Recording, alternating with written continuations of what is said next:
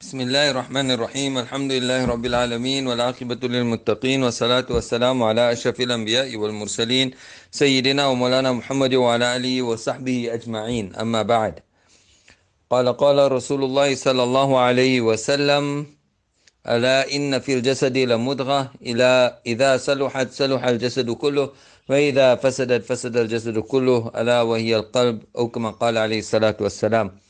Respected and honorable listeners, Assalamu alaikum wa rahmatullahi wa barakatuh. Continuing with our segment on the heart of a believer or the heart of a Muslim, we are continuing with this with the story of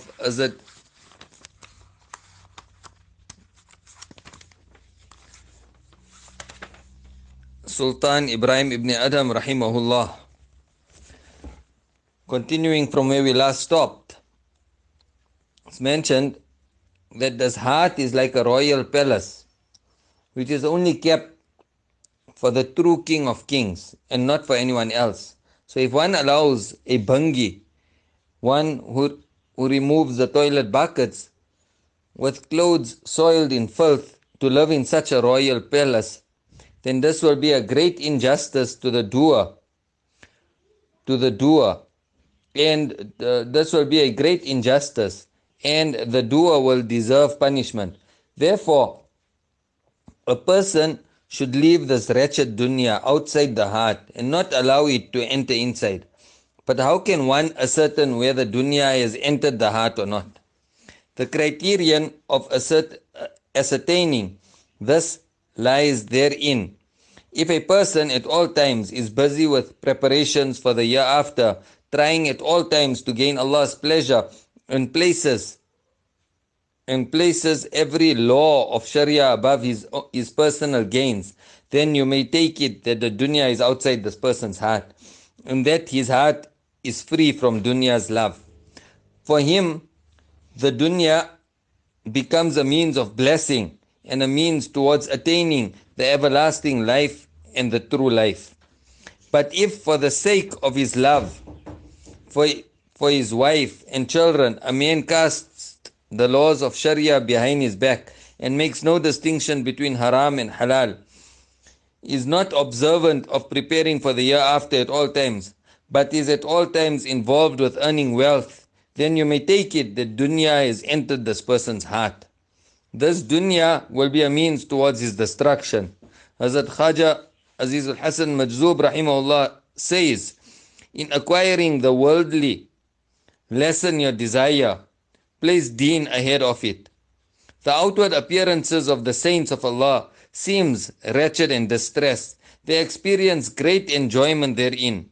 The reason is that in their inner selves they experience a splendid garden of nearness to Allah subhanahu wa ta'ala. Their inner freshness and splendor makes them independent of outer adornment. What decorations and adornments are needed for the walls of a rose garden? Even though outwardly, the poet says, even though outwardly I appear as a poor and as an insane one, the truth of the matter is I am not so. I am in reality drunk with a drink of love of the Saqi, everlasting. The love of Allah and His remembrance is so filled with sweetness that all the worldly bounties are nothing in comparison with Allah's zikr.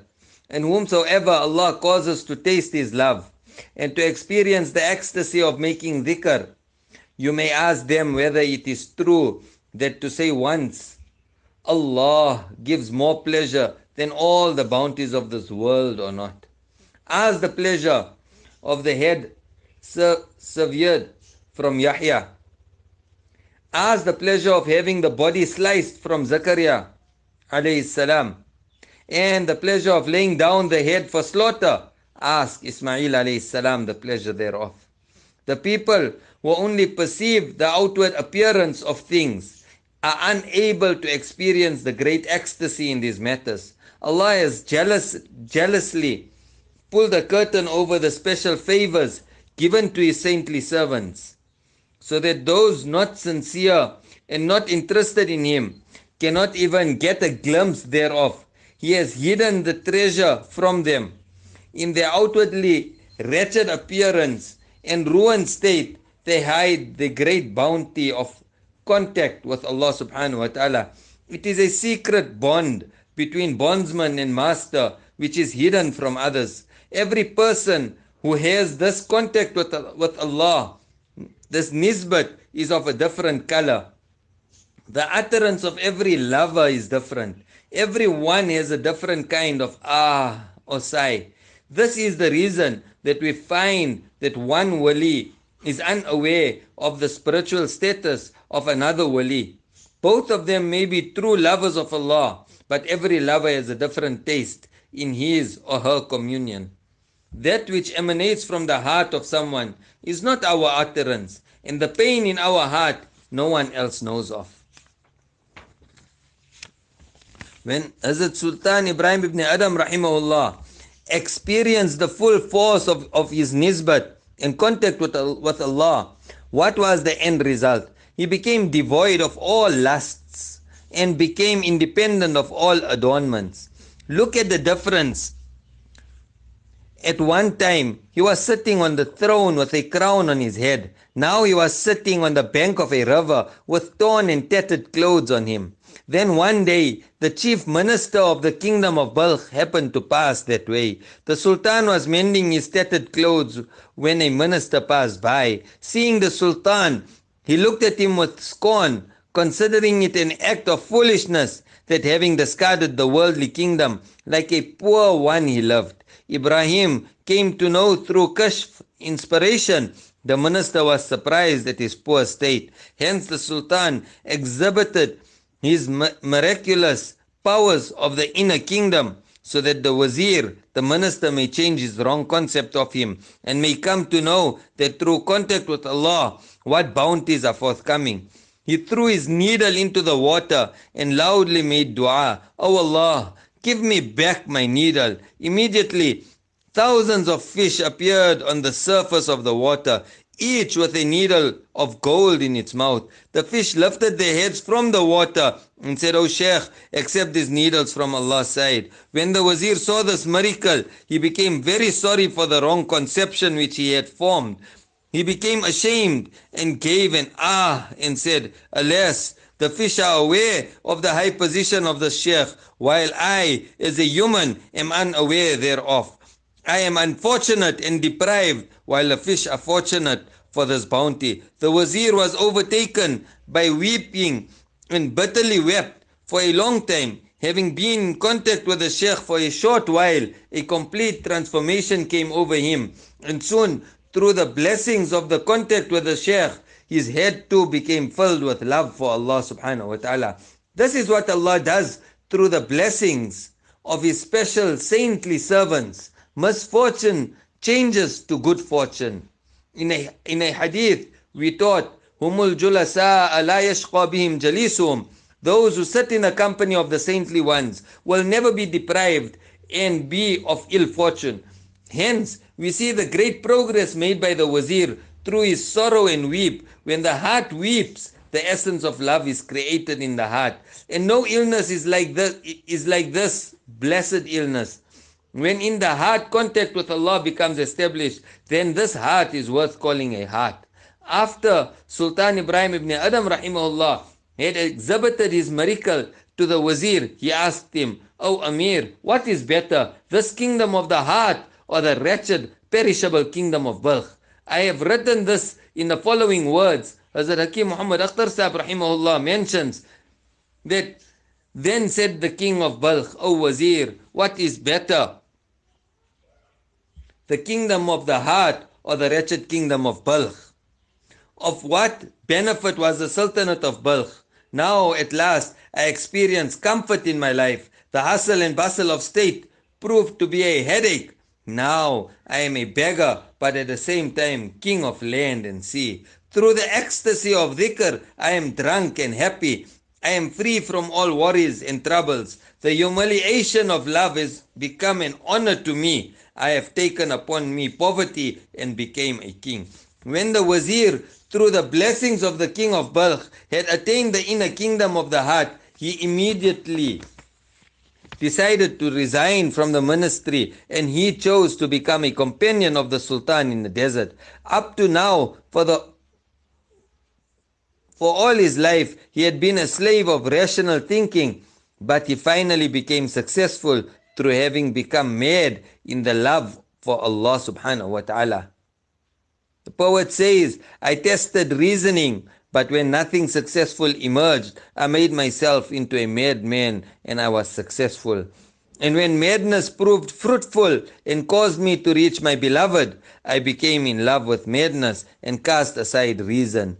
O true beloved, to utter cries in your remembrance appears very good. O Allah, grant me the ability to continue crying to you till Qiyamah. The lesson of the story, like we mentioned, they are not just mere fairy tales. They have lesson in here, as mentioned by our pious people. And we should encourage our children at home to read such kitabs, which will ignite the love of Allah subhanahu wa ta'ala in our heart. So this story teaches us that Allah subhanahu wa ta'ala's love and the bounties of the year after are so much more better and greater than the blessings of this world and all that lies in it. In it, we are taught to discard the love of this perishable world. Hazrat Khaja Majzub rahimahullah says, this world is no place for enjoyment. It is a place of taking heed and is not sport and play. Hazrat Sadi Shirazi rahimahullah says, O self, if you should ponder deeply, you will come to the conclusion that it is best to adopt a life of poverty over a life of riches. If it is true that one day we will have to leave this world, and after death the poor and the king will be equal in the grave. When the Indian, the Kaichaki, the European, the African reach the grave, they all become one color, all turn to dust. This drink and kebab and sugar are all from one dust, but the dust has been colored in various colors.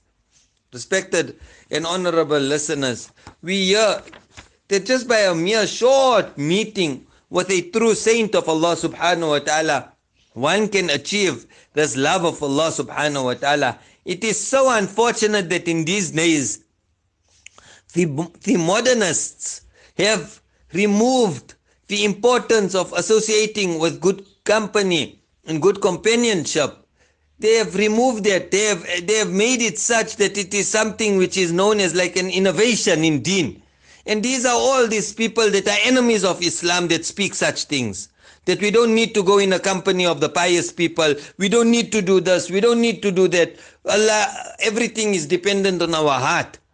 And my taqwa is in my heart. If it was such, then why did the people of our past and great scholars of the past not just say that, okay, whatever I have achieved in the form of ulum, in the form of knowledge was sufficient, but they still went and they submitted themselves to a sheikh and they made a means of their reformation. And that's how Allah subhanahu wa ta'ala elevated such people's status, and Allah subhanahu wa ta'ala then took work from such people throughout the world. Yes, you will get people that are good orators, but their words do not touch the heart of people. Why? Because they haven't yet reformed themselves. If we want our words to touch the heart of people, then we ourselves need to be corrected. We need to rectify and remove all those evils from within ourselves. Then only will our words have an impact on those people who listen to us when we speak.